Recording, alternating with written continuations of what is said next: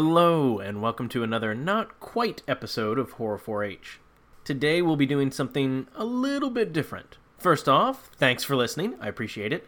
Remember, if you haven't already, to head on over to Horror 4-H, that's the word horror, the number 4, the letter H, all one word, on Facebook, and like the page, and to follow us on Twitter, also Horror 4-H. And feel free to send me a message on either of those, or to email me directly at horror4h@gmail.com. Okay, so I'm sure some of you could guess one of my passions is all things spoopy. In my free time, I don't just watch horror movies. Oh no. I also listen to several YouTube channels and other media aimed at showing the latest ghost videos or weird scene in the woods and so on and so forth. Most of which I shoot down pretty quickly because while I am a believer in many things paranormal, I'm a skeptical believer and I go in with an eye towards the mundane, hoping to come out without any solid explanation. In that same vein, I'm a sucker for anything involving unsolved true crime. Murders, serial killers, disappearances. One of my favorite things to listen to is the stuff that David Paulides has done. If you've never heard of the guy, but you love creepy shit, then you need to listen to his talks. He's been on lots of other podcasts and radio shows and YouTube channels. If you just Google him or go onto YouTube and look up his name, David Paulides, you'll find his stuff very quickly. He's also got several books out, all of them called Missing 411. It's all about disappearances in the woods, mostly in the United States. I think he's done books about the same kind of disappearances elsewhere in the world. He goes in with a very analytical mind. I could honestly talk about his stuff all day. Anyways, so because I love that sort of thing so much, and because I also, in my spare time, write horror stories, I thought, hey, why not combine both of those things along with this whole podcast thing, right? So I did. So please keep in mind that the following is completely fictional, and none of it is real. Though hopefully I'll do such a good job with this that partway through you'll forget that entirely. I also want to say that any music, save for the opening Horror 4-H theme that you've heard at the beginning of every episode, that is written and performed by yours truly. That's right, I play piano. I also play bass and sing, but that's not relevant. All of the other music in today's episode is provided free of cost by Kevin MacLeod. A link to the site his music can be found on is in the description of this episode, and I will be posting the link to that site on both the Facebook page and the Twitter feed when this episode airs. So be sure to check that out. He's got some really great music that I didn't include here, both horror and otherwise. Okay, it's time to enter the woods, and with any luck, you'll get to leave them. So sit back, have a hard time relaxing, and enjoy being terrified. April 12, 1984 was a balmy day for the residents of the small Illinois town of Blue Hill. The sunrise that morning was obscured by heavy clouds that stayed present for most of the day and left the town constantly misted with rain and humidity. But not even that sort of weather would put a damper on Bernadette Peters' fun. By all accounts, Bernadette was a warm and friendly 13-year-old who was well liked by everyone who had the good fortune to meet her. She was active in both her school government and in local politics as well, something not often seen in the 80s. She was the student body treasurer and had helped ensure a pond on the outskirts of town to be designated as part of the city park to keep it from being drained by a company that was planning to buy and zone the land for industrial purposes.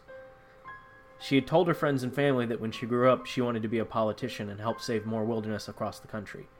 Had the events of the evening of the 12th of April gone differently, likely many of you would be familiar with Bernadette as a conservationist of note.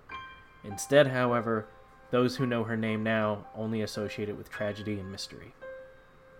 The day began for her as any other.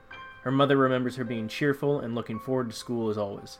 She wasn't particularly gifted at most subjects, but was a B and C student, though she almost always got A's in science classes. Her mother told reporters later that she'd made chocolate chip pancakes for Bernadette, her favorite breakfast, as a sort of good luck charm for a test she'd had that day. If only that luck had carried over into the night. Bernadette attended every class that day. Every teacher gave the same account for it. She seemed her normal self, nothing was out of place, nothing felt odd to them. In every indication, it was a typical day for the town of Blue Hill. After school, she left for home, just over a 2-mile walk that she made almost every school day, and was seen by multiple people along the road. That, along with the fact that her books were in her room, as were her school clothes, leads investigators to believe that she made it home without issue. Her movements after that, however, are in question. A few of her close friends, a Maggie Peters, no relation, and a James Turley, both said they'd agreed in their last class of the day to meet Bernadette at the entrance to a nearby woods. Testament Woods is a large forest that in recent years has been named a state park in Illinois, but in 1984 it was still legal to hunt and fish in. Maggie and James and Bernadette regularly explored the woods, and all three knew them well enough to find their way in and out easily, according to the pair. According to them, though, Bernadette never showed up, and after waiting 20 to 30 minutes, the pair left the woods and went back to James's house to study. James's father, Harold Turley, corroborated this when questioned by police later, though his timeline of the event differed slightly from Maggie and James' accounts, but police feel this difference is due to simple memory lapses instead of ill intent. Several motorists remember seeing Bernadette walking in the general direction of Testament Woods around the time when James and Maggie were supposedly leaving the forest, and their path would have taken them away from Bernadette's, making it highly unlikely they'd see or interact with her. Perhaps she was just running late. The last person on record to see Bernadette Peters was Monroe Madison. He was 42 at the time and was known by local authorities as he had a long history of petty crime, most of which were minor incidents of theft, assaults that amounted to him starting bar fights, public intoxication, drunk driving, and one account of sexually assaulting a minor. This last charge came from a family member, a niece of his, that said during a family gathering after a long day of drinking that Monroe had groped her and attempted to force himself on her. She was 16 at the time. That charge was later dropped, as often happens in small town back then. The family decided to sweep it under the rug as opposed to having him taken to court and their business to be publicly aired. Monroe only came forward a week after Bernadette's disappearance, and his only statement was that he'd seen her near the woods. The motorists who saw her all described her as wearing the same outfit: green jeans, a white top with a yellow floral pattern, and white tennis shoes. She had blonde hair at the time, down to her mid-back, but usually wore it in a ponytail. She was Caucasian and approximately 5 feet 2 inches and just over 100 pounds. Monroe Madison is believed to have been the last person to see Bernadette Peters intact. When she didn't return home in time for dinner, her mother and father thought little of it. When Bernadette was out with friends, especially in the woods, she'd often arrive home later than preferred. It was something she was often chastised for. However, after an hour had gone by, her mother began to get worried. She started calling the houses of Bernadette's friends, and after talking with Maggie directly, she became frantic. She recalled, "I wasn't worried until Maggie told me Bernadette never showed up at the woods. That wasn't like her. She'd never miss spending time out there, and she was smart enough not to go into the woods alone. That's when I knew something had to have happened to her, and I called the police right away." It was already dark by the time police got the call. They knew the Peters well. Bernadette's father, Colin, was a regular contributor to the Blue Hills Police Department every year and would regularly volunteer his time and money to them. They sent an officer to the Peters' home, and soon after spoke with both Maggie and James, and found out where the trio usually entered the woods. 4 officers were sent to that spot to begin looking for any signs of Bernadette, but the weather began to get worse before they could cover much ground, and the rain and storm that evening made it impossible for a search party to get organized. The storm broke before daylight, and as soon as the sun rose, most of the police force and several dozen of the small town's residents were being led in a search party. Blue Hill in the 1980s was larger than it is now, but still considered a relatively small town at just around 12,000 residents. The majority of the people in town were either farmers or worked at one of 2 local factories or the nearby coal mine. It rarely had out-of-town visitors, save for mid-August when the town hosts its Corn Days, which garners a large group of people from surrounding states during the festival, which lasts a week. The town can then swell up to almost triple its normal size. But in April, almost everyone knew everyone else in the town. The search expanded over the course of the first day, and eventually involved over 100 volunteers. This would later become a criticism of the Blue Hill Police Department, as many volunteers recounted later that they weren't properly instructed, and it's possible some areas were completely missed by the searchers, or that possible evidence was destroyed, moved, or concealed. It wasn't until morning on April 15th that the searching turned up any evidence at all. Testament Woods is nearly 250 acres of old-growth forest, and even though in the 80s it was fully open to the public at any time of year, much of it remained undisturbed, which made the searching slow going. James and Maggie were let out of school to help in the search, as they showed investigators the usual spots they and Bernadette would get off to. Colin Peters went on record years later saying he didn't believe most of what James and Maggie had said, and felt they were both lying to cover something up. Whether or not that involved his daughter, he wasn't sure. There may be some truth to his suspicions, as multiple times when they weren't together, they told investigators conflicting reports about where they spent most of their time with Bernadette, or who else would go into the woods with them. But police attributed these inconsistencies with their age and the stress of the situation. The general belief of the police was that Bernadette had wandered into the woods alone and gotten lost, something both her parents and friends vehemently denied. Bernadette's mother said often that she knew better than to go into the woods alone, citing the last time she'd done so, she'd been 11, and that she'd gotten a spanking so bad she couldn't sit down for the rest of the day, and had promised never to go into the woods alone again. All of her friends who the police spoke to also said she had a deep fear of going into the woods alone again, not wanting to enrage her father, a man who was known to have a rather violent streak from time to time. But that general belief all changed shortly after sunrise on the 15th. That morning, a police dog from the nearby city of Railsville, Indiana, was lent to Blue Hill. It had picked up Bernadette's scent rather easily and led police to a spot not far from an area that had supposedly been searched multiple times. The dog honed in on the spot, and after searching the undergrowth, police found what was later confirmed to be Bernadette's left pinky finger, through her having been fingerprinted at a school program. The medical report showed that she'd likely been alive when it had been removed, and that it had been removed with a clean, single cut, most likely from a large blade. A machete or something similar was the probable instrument. When they told me that, I fainted. I mean, can you imagine what it's like? Your daughter is missing, and you hope maybe they're right in thinking she's just run off, but instead, now you know someone hurt her and took her. Bernadette's mother was inconsolable after that, and her father was the public face that spoke to police and to media from then on. The search efforts redoubled after finding her finger, and state law enforcement was brought in as well. Before the end of the evening on the 15th, Blue Hill Police Department had also requested the FBI become involved, as it was considered a kidnapping. Officers were stationed at the major points of entering and exiting Testament Woods day and night on the off chance the kidnapper would return. The dog that had been brought in couldn't pick up any other scent and would simply return to the spot where they'd found her finger and sit. The area was searched extensively, and no footprints or any other evidence of Bernadette or any other person could be found anywhere near it, much to the confusion and chagrin of the authorities. A Detective Johnson was quoted later as saying, "It's like something just picked her up out of the woods and left her finger for us to find. There's not a trace of anything else happening there. Damnedest thing I've ever seen." Flyers were put up everywhere, and door-to-door searches and interviews were being done, but save for those previously mentioned, no one had seen or heard from Bernadette after she entered the woods.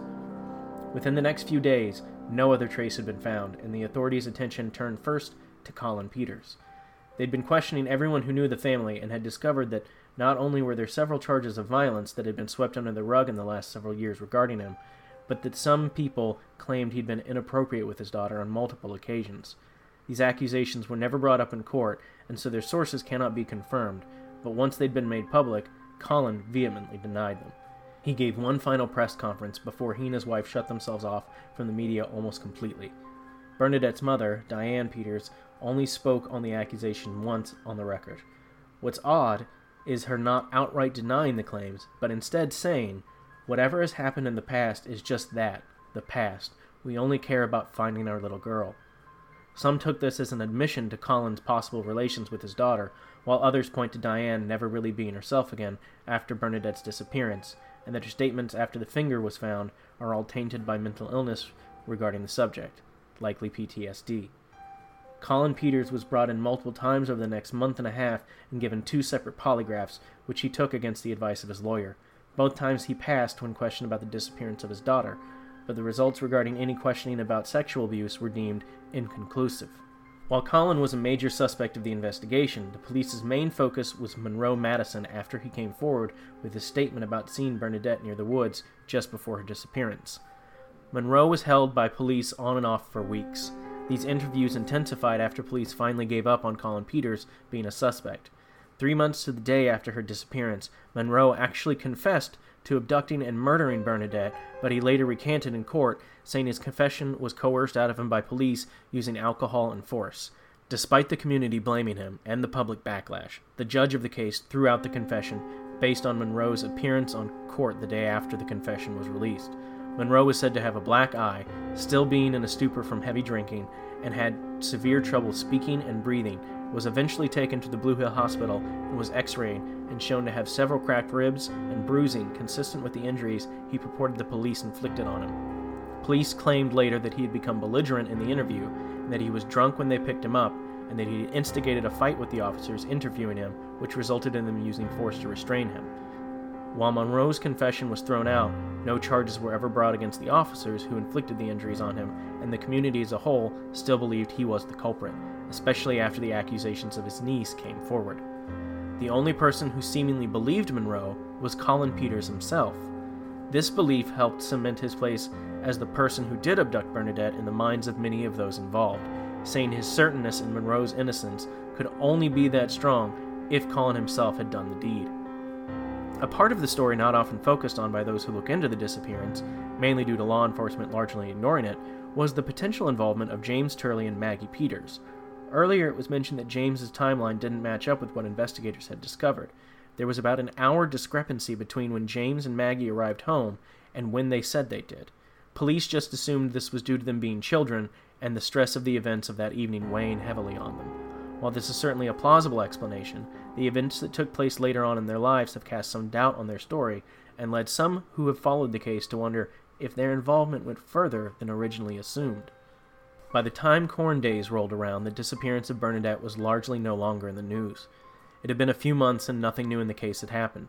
Monroe's release was the last big news in the case, and while the majority of Blue Hill believed him guilty, most of them wished nothing to do with him rather than to harass him. Mention of the disappearance was almost non-existent by then as well, for fear that it would impact the tourism the town had come to rely on during the festival. Even then, the town took precautions, and Testament Woods was off-limits during the festival. Nothing new happened until October 15th. Blue Hill Fire Department had a call of smoke being seen in Testament Woods. It was assumed to have been a campfire that hadn't been properly doused, as that October was rather dry for the area. But by the time firefighters reached the area, the fire was smoldering and dying out. It had been a relatively small fire, what they later called a controlled burn, but the disturbing thing was at the center of the fire. There were remains of another finger. Most of the flesh was gone, but some remained, as the bones were intact. DNA testing had yet to be perfected, and so the remains couldn't be positively identified and wouldn't be for years to come. However, it was assumed to have been Bernadette's based on other factors. It was a pinky finger from the right hand of a Caucasian girl close to Bernadette's age and was almost the exact same size as the pinky finger from her left hand. Investigators believed it had been removed while the victim was alive, but the state of it after the fire made this difficult, if not impossible, to determine with certainty. Later, due to DNA testing, it was determined to be Bernadette's finger. This new event shocked the community and law enforcement back into action. The source of the call reporting the fire was never identified, and the responder to the call couldn't recall anything about the voice on the line, male or female or any other possible identifying factors. New searches of the woods were conducted, but zero evidence was found. No tracks leading to or away from the fire, save for those made by firefighters, were discovered. They couldn't even determine exactly what accelerant had been used to start the fire. After another series of questioning, both of Colin Peters and Monroe Madison, and both of whom seemed to have fairly airtight alibis for when the fire was called in, not much more of the investigation was found. Simply put, the police had no more leads to follow up on. Officers were placed around the usual entrances to Testament Woods, but nothing more could be done in the ways of follow-up. And again, nothing further happened until several months later. On April 15, 1985, a couple was walking along a trail in Testament Woods when they spotted a red ribbon tied around a tree. One of the two approached it before turning and rushing out of the woods with their partner in tail. They contacted the police as fast as they could, and when they arrived on scene, it was discovered that the ribbon was keeping yet another finger in place against the tree. This one was intact and was determined to be a ring finger of the left hand of a Caucasian girl near Bernadette's age. Since the finger was intact, prints were taken and it matched with Bernadette's. Again, the finger was determined to have been cleanly severed while she was still alive.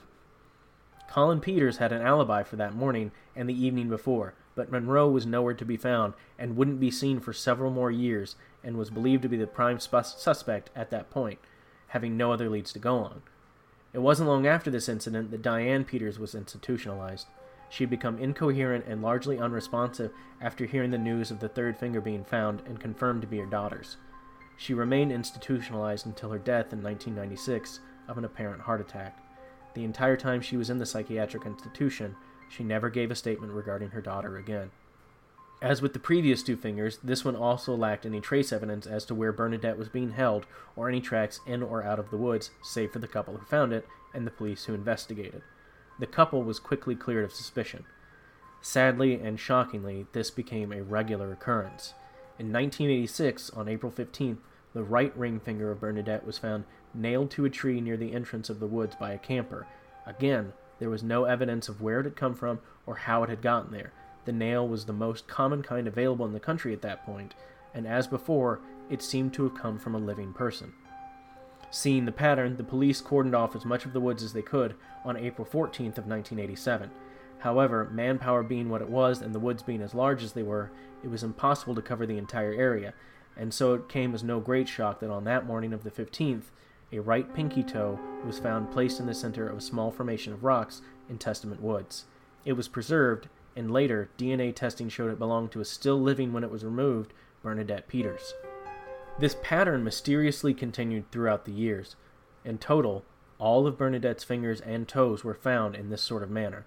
Some were hung from trees, some were covered in small cairns, some were placed in the middle of trails to be found, and after the fingers and toes, 4 teeth were eventually recovered.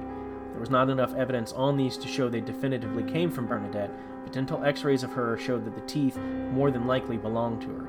Perhaps the strangest thing about this is that every piece of her that was recovered from the woods, there was evidence to show she was still alive when it was removed, and even stranger still is that all seemed to come from a person about the age she was when she disappeared. Doctors have stated it's possible due to a large number of factors that growth could have been halted, but that her bone structure still showed no signs of aging, and that her teeth still showed wear and tear consistent with a 13-year-old's. The teeth were the last remnants of Bernadette to be found, as in 2006, Testament Woods was designated as a state park in Illinois, and much of the area was off-limits to hiking and camping, and the woods are closed to hunting. Most of the residents of Blue Hill refuse to talk about the Peters case these days, and those who are old enough to remember it seem to choose not to.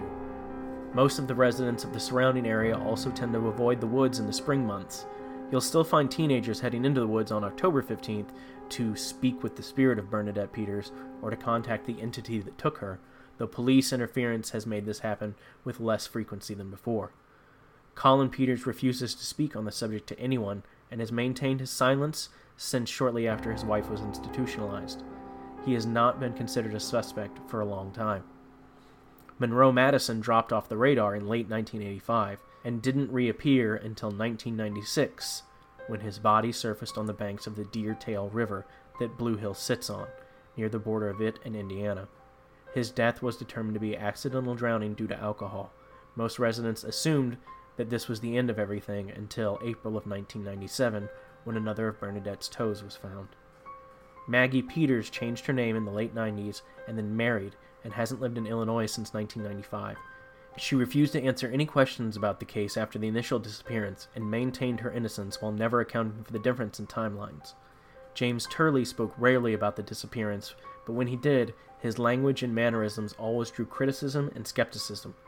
He maintained his innocence, but frequently apologized and appeared as what many have referred to as having a guilty conscience. He began to be arrested in the early 90s for frequent drug usage and died in 2002 from a heroin overdose. The overdose appears to have been intentional, as he left a note that was released in part to the press. What was shown in the papers simply said, "And to Bernadette and her family, I'm so sorry. I could have done more to stop it, but I was scared and still am. Please forgive me. If you can't, I understand, as I could never forgive myself. Maggie, I'm so sorry. I should have never dragged you into it all." Nothing new has been discovered in the case since the last tooth in 2006, and since that area of the woods has become, according to the National Park Service, too dangerous for non-park officials to enter. It is unknown if more parts of Bernadette have been left there since then, but many speculate that they have been, and that they remain there to be found by anyone brave enough to venture into that area of Testament Woods, or that the National Park Service scours the area on April 15th every year to quietly retrieve anything found and hide it away. Multiple Freedom of Information Act inquiries have been filed by myself and others to obtain any information on activities the Park Service have conducted there, but every time they are denied for varying reasons. So to this day, the disappearance of Bernadette Peters remains open and unsolved.